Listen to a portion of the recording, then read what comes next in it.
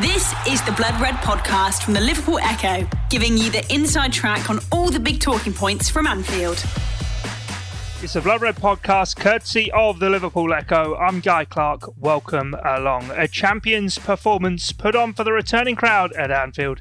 Liverpool's Genie provides another magical display, and the kids prepare for a midweek field trip, all to come here on the Blood Red podcast as we review the win over Wolves, as well as take a glance at Wednesday's Champions League action with Midtjylland. Alongside me to talk through all of that, our Liverpool correspondent Paul Gorst, Dan Kay and Matt Addison. Hope you're all well, gentlemen. I'll come to you first off, Gorsty, and inside Anfield on Sunday, and had 2,000 friends with you. Well, I don't know about friends, but certainly like-minded folks, shall we say. It was really, really good.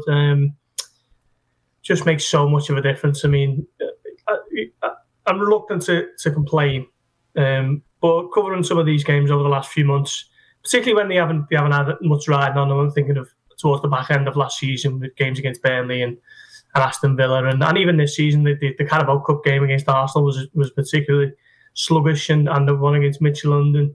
A lot of it just owed so much to the fact that there were no fans there, and it was just football purely for the sake of it. But this was, as soon as You Can Never Walk Alone came on, it was you just got a sense that this is going to be something special.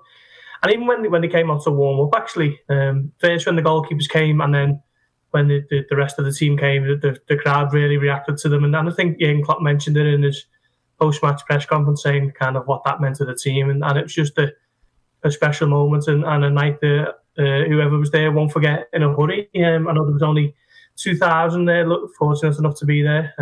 Sean Bradbury from our camp was there, wasn't he, and Dan Morgan as well of Liverpool.com, and I haven't spoken to either of them yet, but I'd imagine that they both enjoyed their night, and it was just great to have fans back, and the COP were asking for the champions, and the players showed them why they are that, because it was. I just thought it kind of had a little bit of a similar feel to Leicester last season, and that it was a tricky game, a little bit of a worry with injuries and fatigue, and some kind of trepidation in the game, and Liverpool just put all that to the side and turned in one of the best performances of the season. Yeah, not the first time at Anfield this season, of course, that they've hit four or put on a brilliant display. But it seemed timely, Dan, and as Gorsty said there, of course, it was only 2,000. What did you make of it? Because I know beforehand, you were caught in two minds as to what it was going to be like, only 2,000 fans at Anfield. Yeah, I mean, I've had a season ticket for many years. I was eligible to apply through the ballot for a ticket for last night, and I didn't. For a number of reasons. One of them to do with the timing and being on an early shift today. Also knowing that the way it works quite fairly is if you get one, you're basically out the equation until everybody's had a go. But to be honest, part of it was the thought of sitting in a still virtually empty ground on a cold Sunday night in December didn't feel massively appealing. Obviously, I've heard from Gorsty and Doyley and all our reporters that a lot of these matches behind closed doors have been fairly dispiriting experiences. But I woke up yesterday morning with a bit of a pang, thinking, the match, where am I going? And I have to be honest, I found it quite emotional watching from home. I don't think I'm the only person to feel that way. From having spoken to friends and seeing stuff on social media, like Gorsty said, even before once the first few pictures started dropping through of fans going through the turnstiles and singing on the Kop, and I thought even the way they did it on the Kop, the way things were distanced. It was only 1,500 on a 15,000 odd terrace, but the way everything was spaced out. If you look at a picture of the Kop as a whole, it looked good. It didn't look like they were all just put in one corner.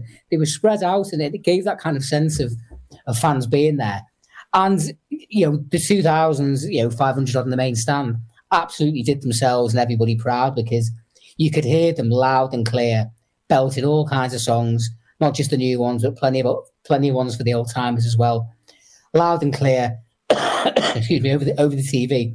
And Jurgen Klopp and the players were very clear afterwards, weren't they, that it made an enormous difference to them as well. But you could tell they were really lifted by the whole experience, and that bore out in the performance, which, as Gorsty said, was as fine a showing as I think we've seen from Liverpool this season against a decent team. All right, missing Jimenez up front, but like Leicester, we made them look very ordinary. What do you make of it, Matt? I know you were in the ballot and unfortunately unsuccessful, but seeing sort of the fans return, I suppose it's sort of hoping that you can get back there yourself before too long.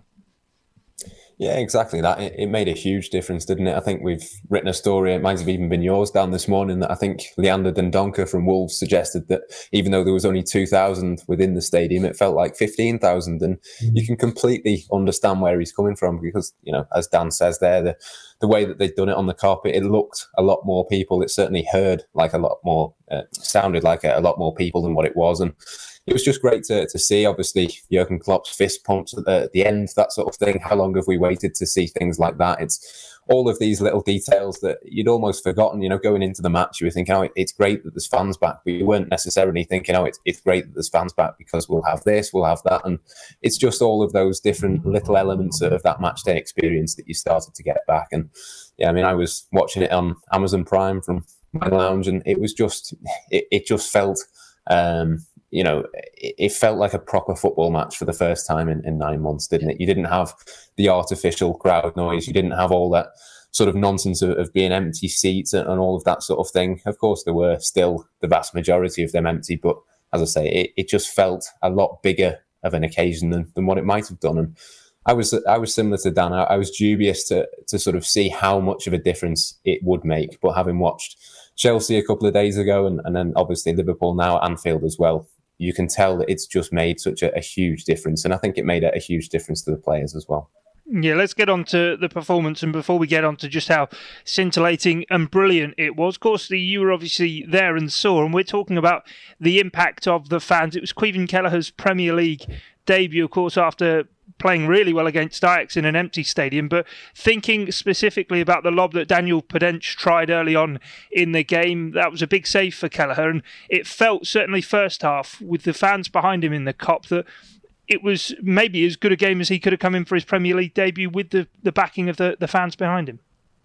Yeah, it was pretty much a perfect night for him, wasn't it? Apart from spelling his name wrong on the back of the kit in the first half. Just once again, similar to Tuesday night, I thought he was just calm and composed, very assured, never did anything too spectacular, but didn't really need to. His kicking was good with both feet, made a couple of good saves, as you say, particularly the chip from Podence, which was quite a cheeky, clever little lob, and he was quite unlucky, really. I thought Kelleher did well to get across and claw it away. Just a really confident performance at a time when it was really needed, because I think we all know Adrian isn't everyone's favourite, is he, when he comes in, and there's a little bit of uncertainty that kind of sometimes spread amongst the Liverpool defence if he's in goal. And the feeling might have been something similar when you've got a 22-year-old goalkeeper coming in for his Premier League debut and his Champions League debut on Tuesday. And he just kind of dispelled the worries quite comfortably. So onwards and upwards for him. I think he'll probably play on Wednesday, won't he, against Midtjylland, and then he's likely to stay in the team for Sunday against Fulham. So big couple of weeks for him, and so far so good. He's done really, really well, and he can be very proud of what he's done. Yeah, and he is, of course, you said there, Dan, he is 22 now as well. I know goalkeepers obviously do mature a lot later than outfield players, but it does feel now that this is probably the right time for him to start trying to kick on with his senior career, whether it had been at Liverpool or elsewhere. He's sort of been on the fringes and been spoken about. You hear sort of the tales from goalkeeper training of how brilliant he is, and now we've actually, last two games, we've had a chance to actually see that with our own eyes. Absolutely. I mean, he hasn't put a foot wrong, has he, in either game? You know, as Gorsty said, he's been so calm and so composed in everything he does. And that's so important for a goalkeeper, particularly when you're playing behind, pretty much a makeshift back four, which obviously is what Liverpool's has been and will be for the foreseeable, due to the injury list that they've had. But I think he's really shown a lot of maturity beyond his years. That the whole point about calm. I don't want to get on Adrian's case because he seems like a decent lad and he helped us win the league and the Super Cup last year. But particularly with a goalkeeper, can take uncertainty and nerviness can become contagious. And you're looking at that the Villa game, the 7-2. There's no way Liverpool are losing that game 7-2 if Adrian doesn't make that mistake in the first couple of minutes. And Ajax the other night, and particularly probably Wolves, who would have had time to prepare for the fact that Kelleher would have been in goal, may well have spoken before the game that they've only got a young kid in goal. Let's throw a few crosses in, see, charge him down, see how he reacts to a bit of pressure. And he just looked absolutely nerveless. So he's deserved this opportunity. I spoke to John Aldridge just before for his Echo column, which will be going online later this evening. And obviously he was delighted to see an Irishman back in the Liverpool team. It's been a while since the likes of Robbie Keane and Steve Finnan were around. And he made the point that once Alisson comes back, Kevin may well have to be quite patient again because Alisson's the best goalkeeper in the world. But there's no better place to learn your trade and learn the ropes than under a goalkeeper like Alisson, working for a manager like Jurgen Klopp, and obviously with the elite level backroom staff and goalkeeping coaches he's got around him. And I think it's safe to say he is now in 180 minutes of football really established himself as Liverpool's number 2 goalkeeper, and I'm delighted for the lad. Yeah, it certainly does seem that way. And as you say, without wanting to make it an Adrian bashing session, that you don't really sort of feel if Alisson now is going to miss games, if Kelleher's going to come in, there will be a lot of confidence about it. Let's talk about the performance itself then, Matt. And of course, there have been the games with Leicester City, Arsenal in the league as well, where we've waxed lyrical afterwards and said how Liverpool are the best team in the league and how brilliant they've performed. I suppose this is another one of those performances, maybe even the best of the lot so far.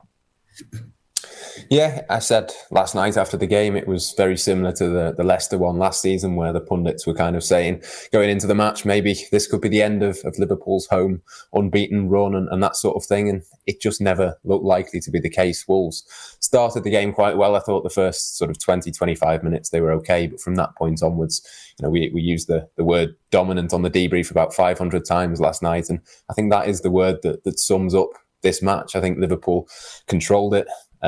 Every single player was pretty much on their game. They played really well. I thought in midfield, Liverpool dominated. Gini Wijnaldum, absolutely superb again.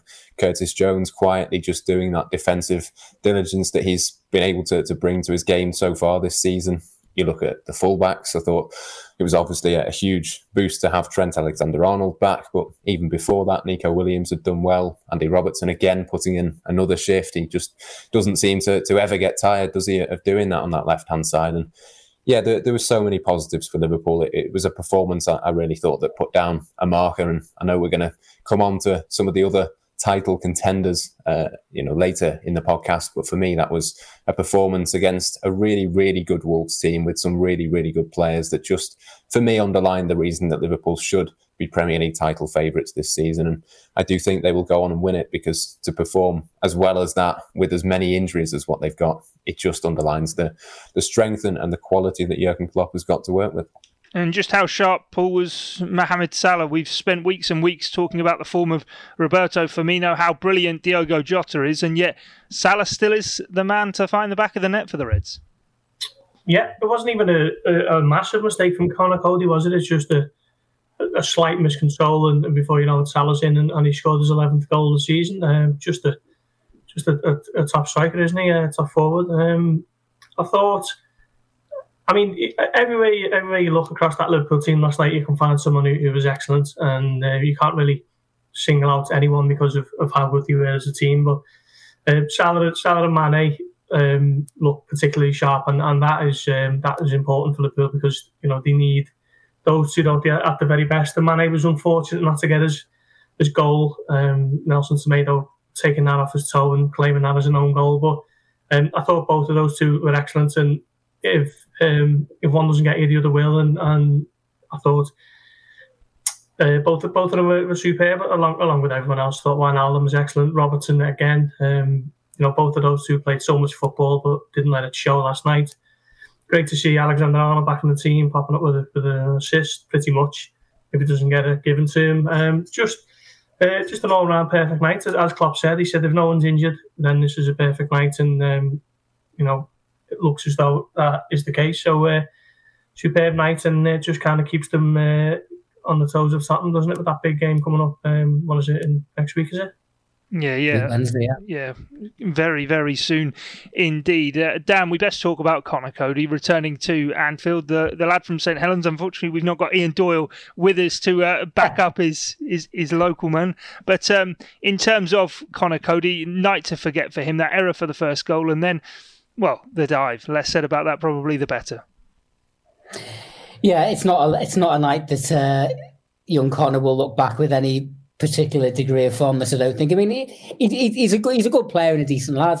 And there has been a little bit of talk that, particularly obviously with Liverpool's defensive crisis, that maybe Liverpool might look to make a move and bring him back to Anfield. I think possibly what happened last night possibly kills stone dead any chance of that happening.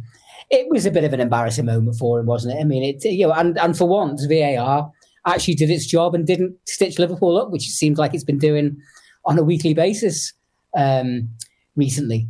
It was one of those incidents, was it, where, I mean, I guess it was a dive. He has gone to ground easily, but I've always kind of had this thing that it can't always be a penalty or a dive. Sometimes it's something in the middle.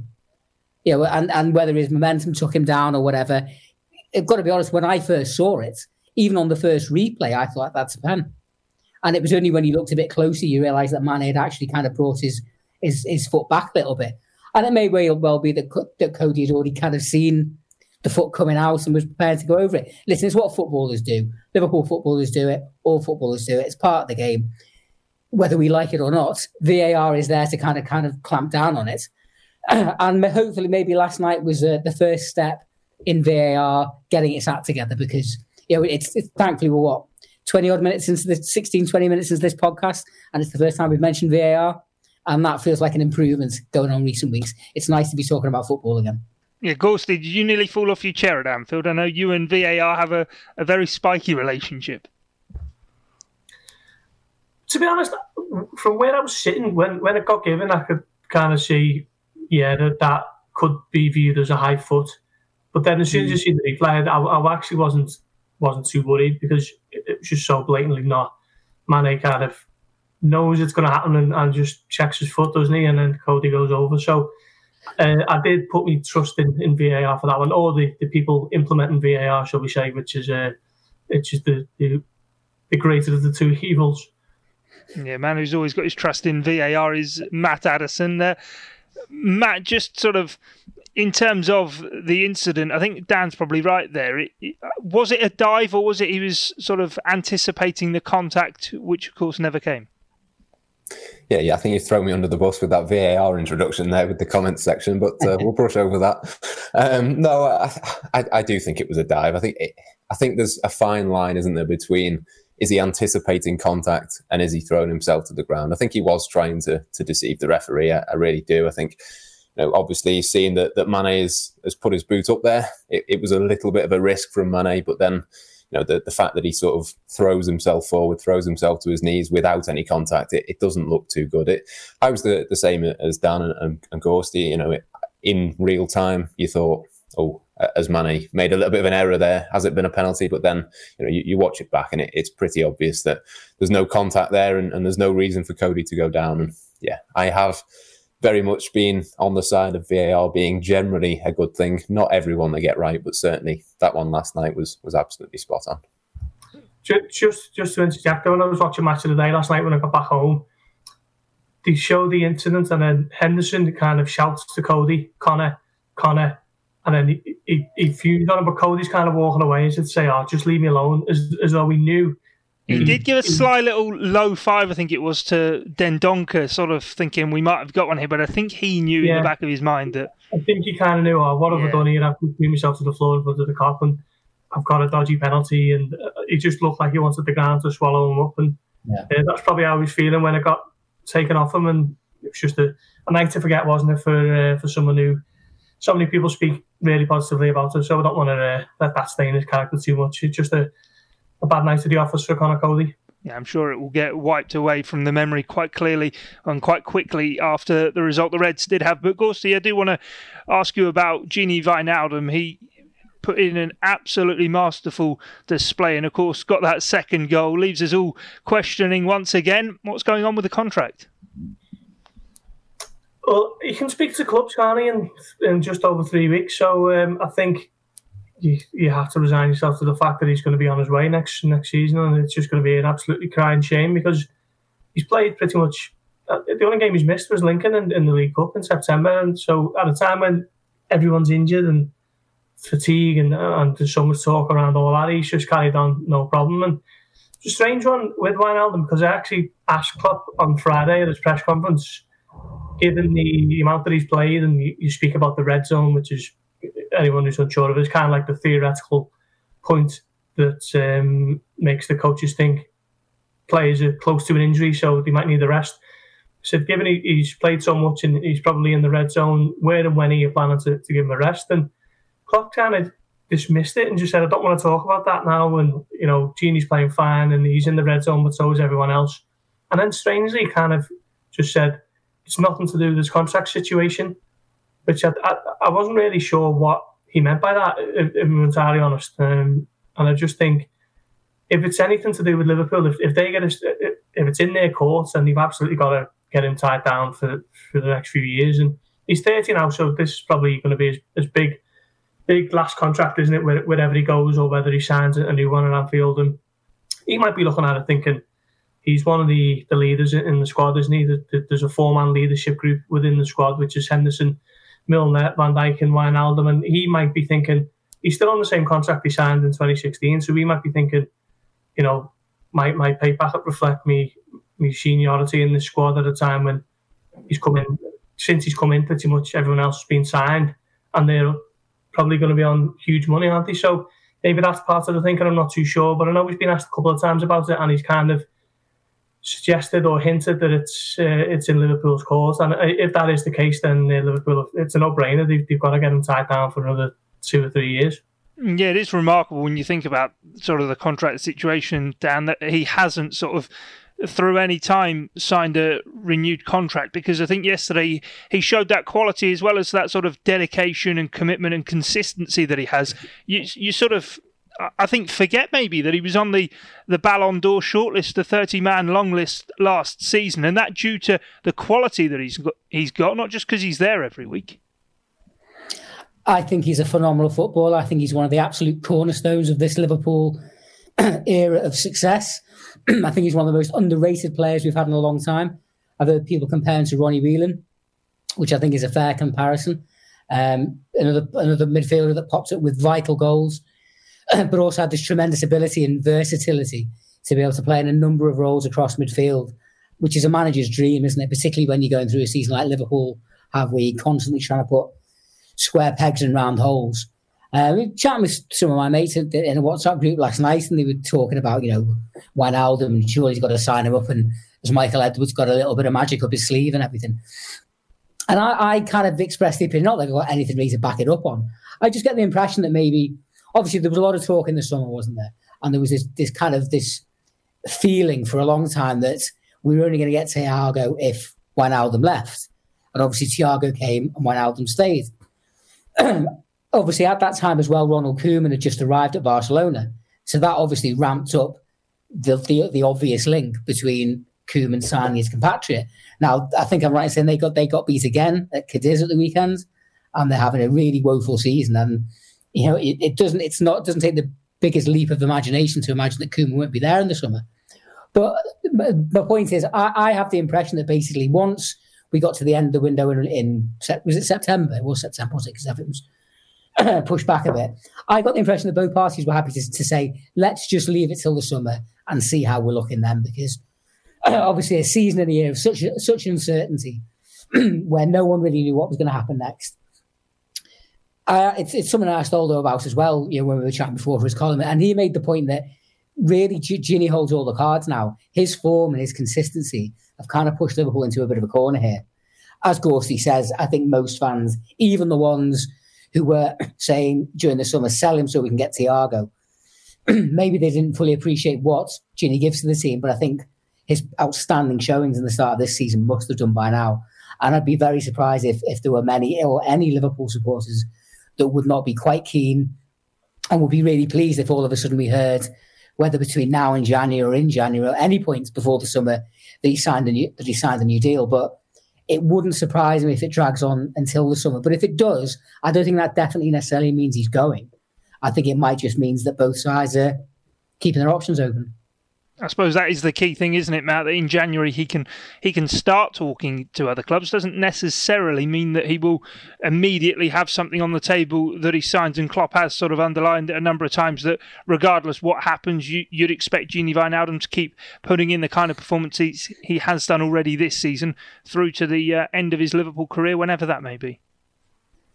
Yeah, he's been obviously absolutely superb. We obviously know of the interest of Barcelona. I think I was reading something the other day that Barcelona are struggling so much financially, they might have to delay payments on wages and stuff like that from January because they just can't afford to pay their top stars all this money. So you wonder whether even from a financial perspective, that would have been a good idea or would be a good idea. Certainly you would think that can't be an option for them to be looking at him in terms of a pre-contract agreement if there is so much uncertainty on that. I'm not obviously an expert on Barcelona or anything like that, but it doesn't sound like they're in the best situation economically from what has happened this year. So it'd be interesting to see what options there are there.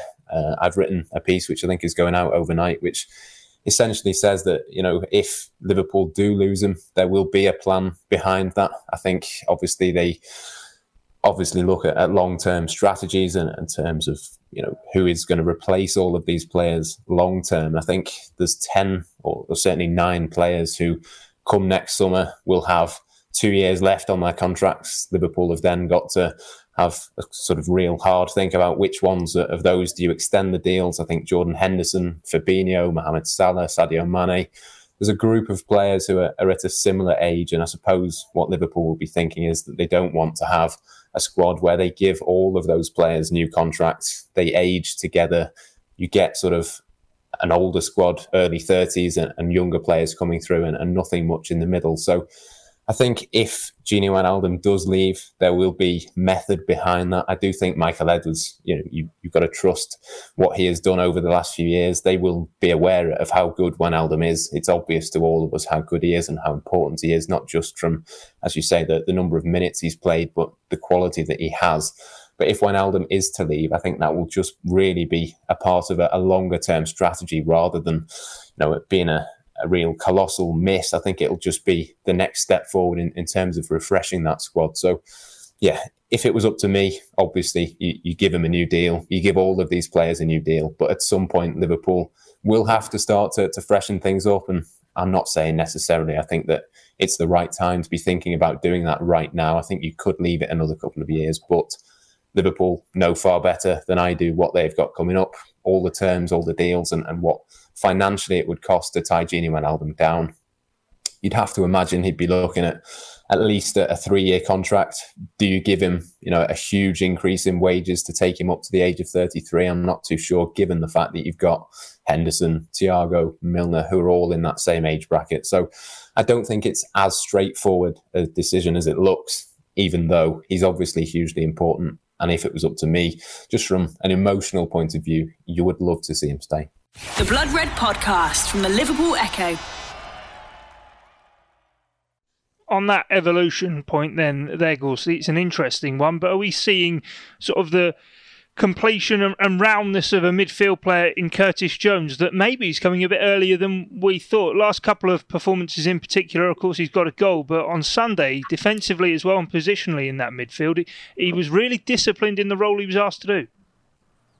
Yeah, it's just one of the quiet success stories of the season, isn't it? Just kind of trundling on without too much attention, but to the point where when he's in the team now, you don't really think twice about it and think, oh, that's a bit of a risk putting Jones in. He's just kind of slowly, or quickly rather, becoming one of the established members of the squad, and it's great to see. I mean, we seen him last season with flashes of brilliance and flashes of kind of stuff that made his name in the youth ranks. Thinking of the goal against Everton in particular, and the goals against Shrewsbury. He's obviously captain in the return leg, the youngest Liverpool captain ever, I think. And he scored against Aston Villa a little later on after the restart, didn't he? And just everything he did, you could see why there'd been like a a role earmarked for him post Adam Lallana, but he's just come in and instead of just maybe turning 15, 20-minute cameos into half an hour cameos or the odd start in there, he's just become a bit of a first, a name on the team sheet from the off. And I think a lot of that is down to the amount of injuries that Liverpool have had in midfield. I think if the likes of Keita and Thiago and Milner and Oxlade-Chamberlain hadn't been out as much as they have been, then Jones wouldn't have featured as much as he has. But I think that's been a little bit of a happy accident, and he's certainly made the most of the opportunities that have come from that. So fair play to him. He's having a really solid season, and in a way, it'll be more impressive than the kind of breakout season of last time when he burst onto the scene with obviously the goal against Everton. Is this unfair, Dan, to say that maybe Curtis Jones is becoming and doing the role of the midfield that Liverpool fans and even maybe Jurgen Klopp hoped Naby Keita would have done when he arrived? Obviously, he struggled with injury himself, but Jones has been, whether it be in an attacking role, in sort of one of those three more functional roles, or even, as I say, defensively, he's done absolutely everything in that midfield. I don't think it's entirely unfair, Guy, because I remember we said at the start of this season when Naby had quite a decent end to last season and a decent start to this season, and I remember commenting on the fact that it wasn't just all about flashy touches and shots on the edge of the box. He was doing some of the, for want of a better expression, the midfield dog's bodywork. The unflashy, unseen water carrying that that every midfield needs. And what's impressive about, obviously, I would imagine Keita is 4 or 5 years older than Jones at least. And has got a fair degree more experience, certainly. Curtis seems to have kind of picked up the mantle from Keita in that regard. And the big advantage he's got going for him is that he's able to stay fit. You can have all the ability in the world, but if you're not able to get on the pitch often enough, particularly in a competitive squad, and particularly when obviously having had the kind of injury problems that Liverpool have had this season, then you're not putting yourself in the best position for your manager to be able to give your best to the team now. I'm sure there's nobody more disappointed at that situation than Naby Keita himself. And I certainly haven't given up hope on him as a Liverpool player. But I think it's fair to say Curtis, because of his consistency and his reliability in being able to get on the training pitch and be available for squads week after week, has probably risen above Keita in the pecking order now, because the manager knows he can rely on him. And until Naby can get fit and stay fit, it just feels like it's always going to be a bit stop-start with him. But, who knows, maybe this spell will be the one where Naby does stay fit, gets a couple of goals and good appearances under his belt, and kicks on into the new year. We really hope so, because there's definitely a player there. I think anyone that's seen him in action for Liverpool can see that very clearly. But he's got to be available more often. It's as simple as that. Yeah, we might have a bit of a chat about him, or it might be a chance for him against Midtjylland in midweek. Before we get to talking about that, though, let's talk about the sort of lay of the land in the Premier League. All teams have now played at least 10 games. Of course, there were those involved in the latter stages of European competition last season, primarily Manchester United and Man City, who have now both played 10 games. But Matt, Liverpool sitting joint top of the Premier League table with Tottenham Hotspur, a side who put in a controlled performance themselves in the North London derby on Sunday. And they, along with Chelsea, who saw off Leeds, are looking like the two contenders to Liverpool's crown. They are at this moment in time. I was very impressed with Chelsea against Leeds, and you've got to say that the Tottenham performance against Arsenal was pretty much, if you hadn't watched the game and you tried to describe it without watching it, that's pretty much what it would be, isn't it? Very much sit in, defend, do the typical Jose Mourinho things, and rely on Harry Kane and Heung-min Son to essentially win you the game with the counter-attacks and that sort of thing. So, yeah, two very impressive sides. I do think Liverpool are a step ahead in the fact that Liverpool have already suffered greatly with injuries. You would imagine that someone like Tottenham, if they were to lose one of Son or Kane, or potentially both of them at some point, you wonder whether they would be able to continue performing at the same level.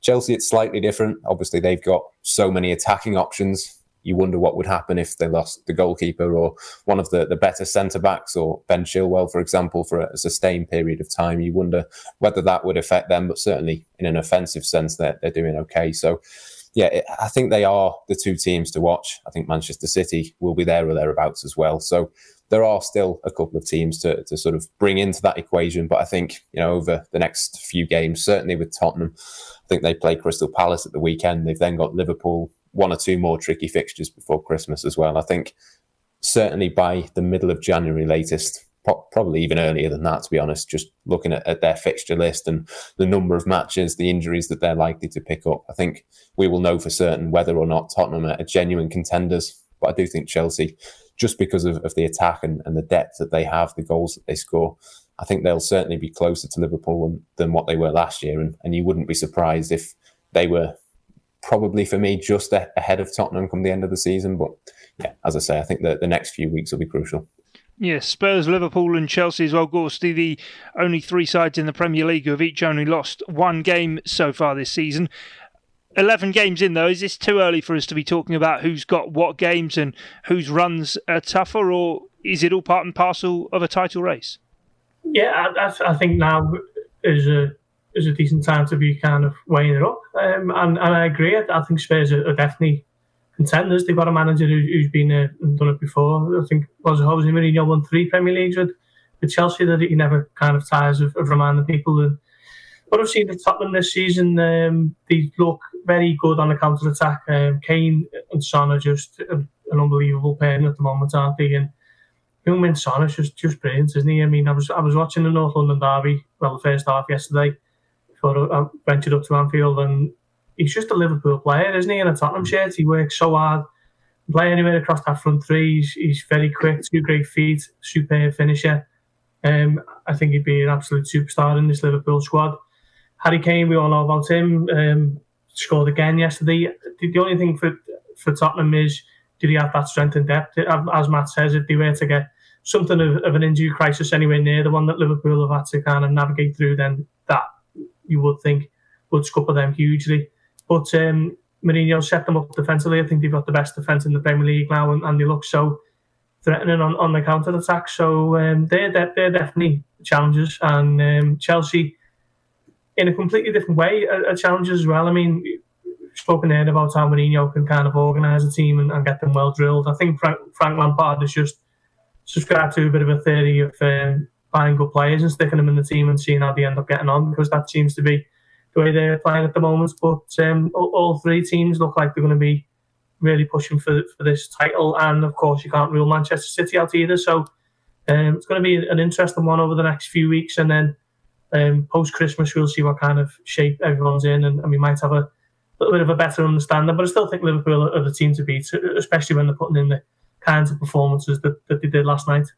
Yes, somehow the crisis club of the Premier League, Manchester United, are a point ahead of Manchester City at the moment. Of course, those two do meet in a Manchester derby at the weekend. But point on Chelsea, Dan, and I saw you nodding your head along with what the guys were saying on Tottenham. But on Chelsea, did Liverpool play them at the right time? They're the only team to have beaten Chelsea, and it does feel now as though all those stars that they did bring in are now beginning to gel together.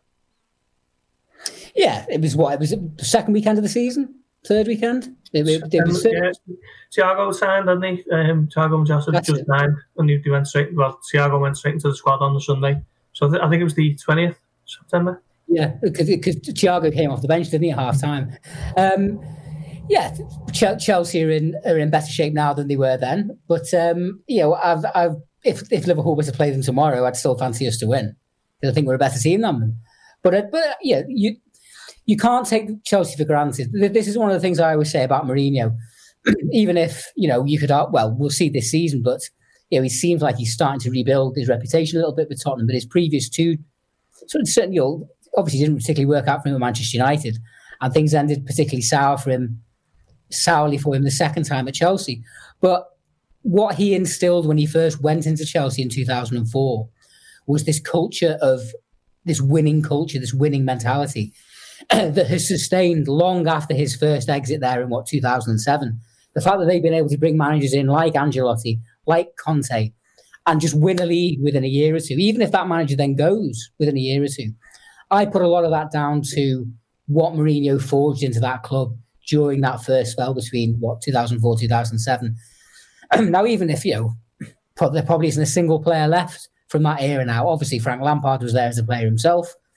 And even though he's early on in his managerial career, I think he's going to go on to become a decent manager. He's already put some decent players together. Probably got a little bit of a free pass last year, didn't he, really? Because it was his first season. They had the transfer ban. There wasn't too much pressure on him. That being said, once a club like Chelsea gets to an FA Cup final against Arsenal, I think they would expect to win. No offence, Guy. And the fact that Chelsea did turn them over, that Chelsea did get turned over by Arsenal, means that maybe things were just pinpointed a little bit more on Lampard this season. So they've started well, but you do get the feeling that there'll be plenty of entertaining games surrounding Chelsea this year, and they've got some really exciting attacking players. Obviously, the lads they brought from Germany, Werner and Hayet, but Pulisic, the man who of course helped win the league for Liverpool back in June. He was back from injury and scored at the weekend, didn't he? And they've got some really, really good players. The French goalkeeper they brought in looks, a significant improvement on Kepa. But Thiago Silva's an excellent player, but he's knocking on a little bit now, and you kind of think when push comes to shove, Liverpool will get chances against the likes of him. But for me, Chelsea and Tottenham are the main two contenders. You can't rule City out, and I'm sure they will go on a run. But Chelsea will be in the mix. But as Gorsty said, and Matt, and I would only add my voice that Liverpool are the team to beat. They proved it last season. They proved it again this season. Quite a few people have said, and I agree entirely, if it wasn't for the injury crisis, we'd be walking this league right now.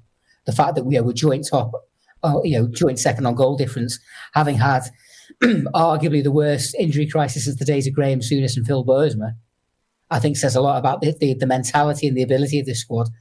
And if they can get more players back in the new year, I don't think we'll win it by 18 points like we did last year. But I have no reason whatsoever to assume that having been deprived of the chance to celebrate a Premier League title this year, hopefully we will get the chance to do so genuinely in 2021. Yeah, we'll have to wait and see how that plays out. Let's have a quick chat then about Midtjylland before we go and do our team selector. Matt, this is going to be a chance for a number of the players on the fringes maybe to get a chance to shine, and those key players for a chance to actually get some rest for once.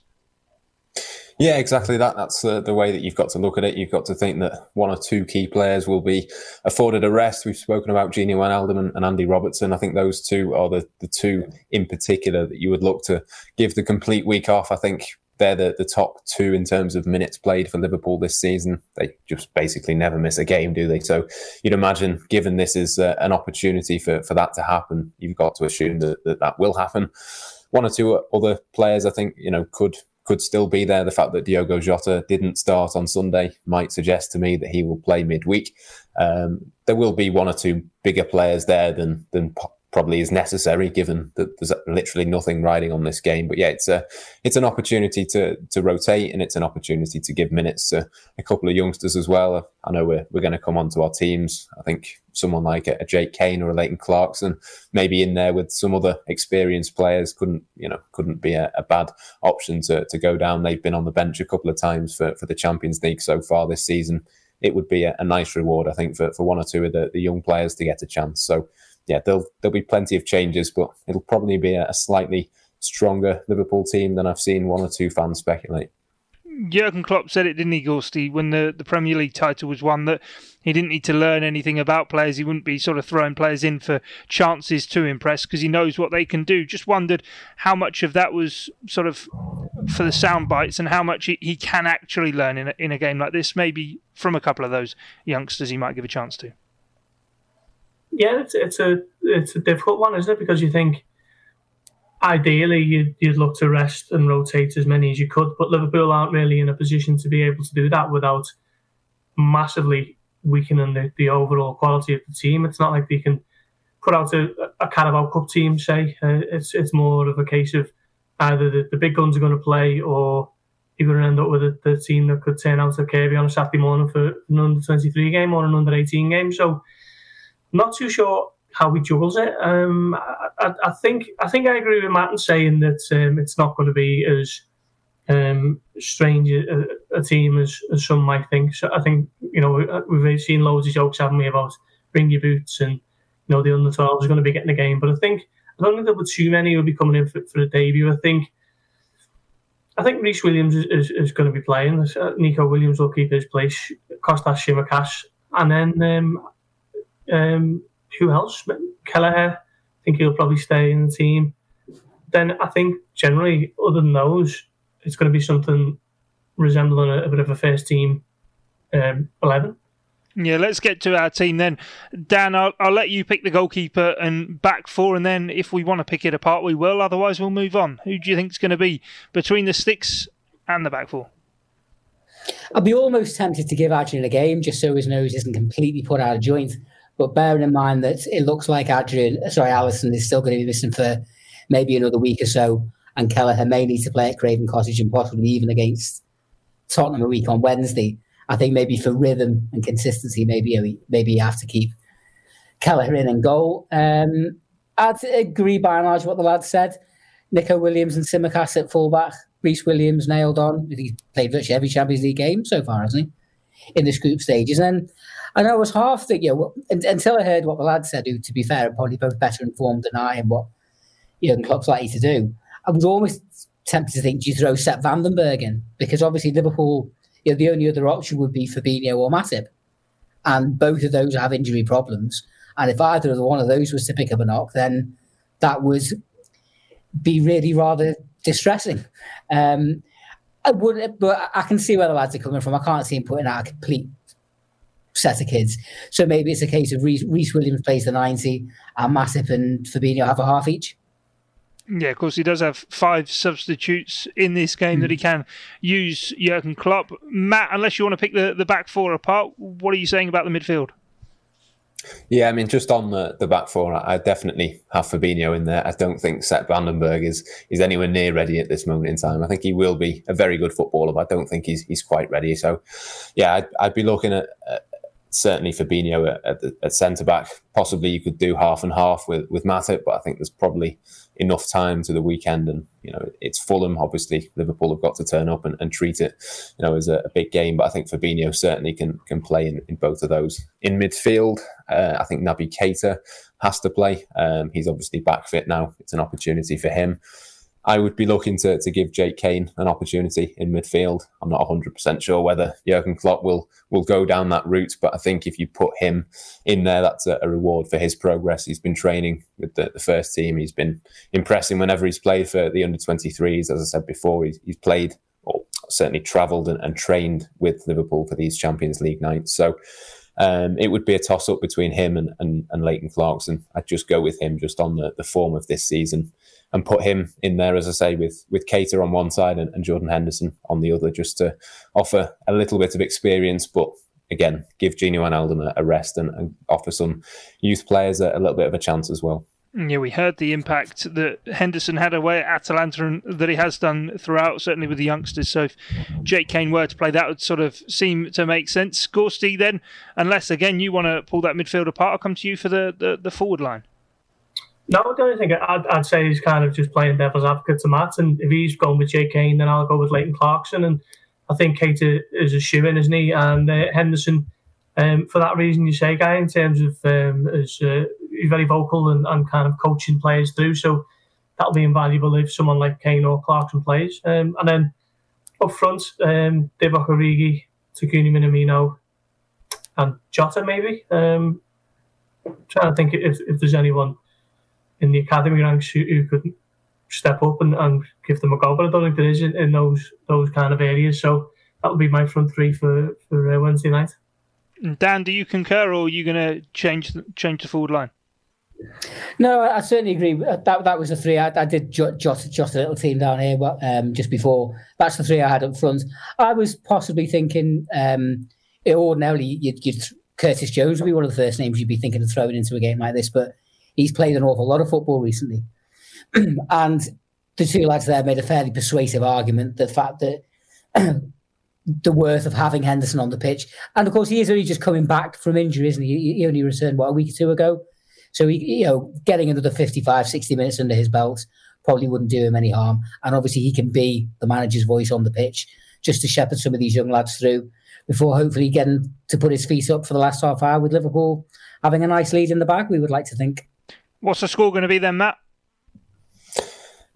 Well, it completely depends on what team Liverpool put out, doesn't it?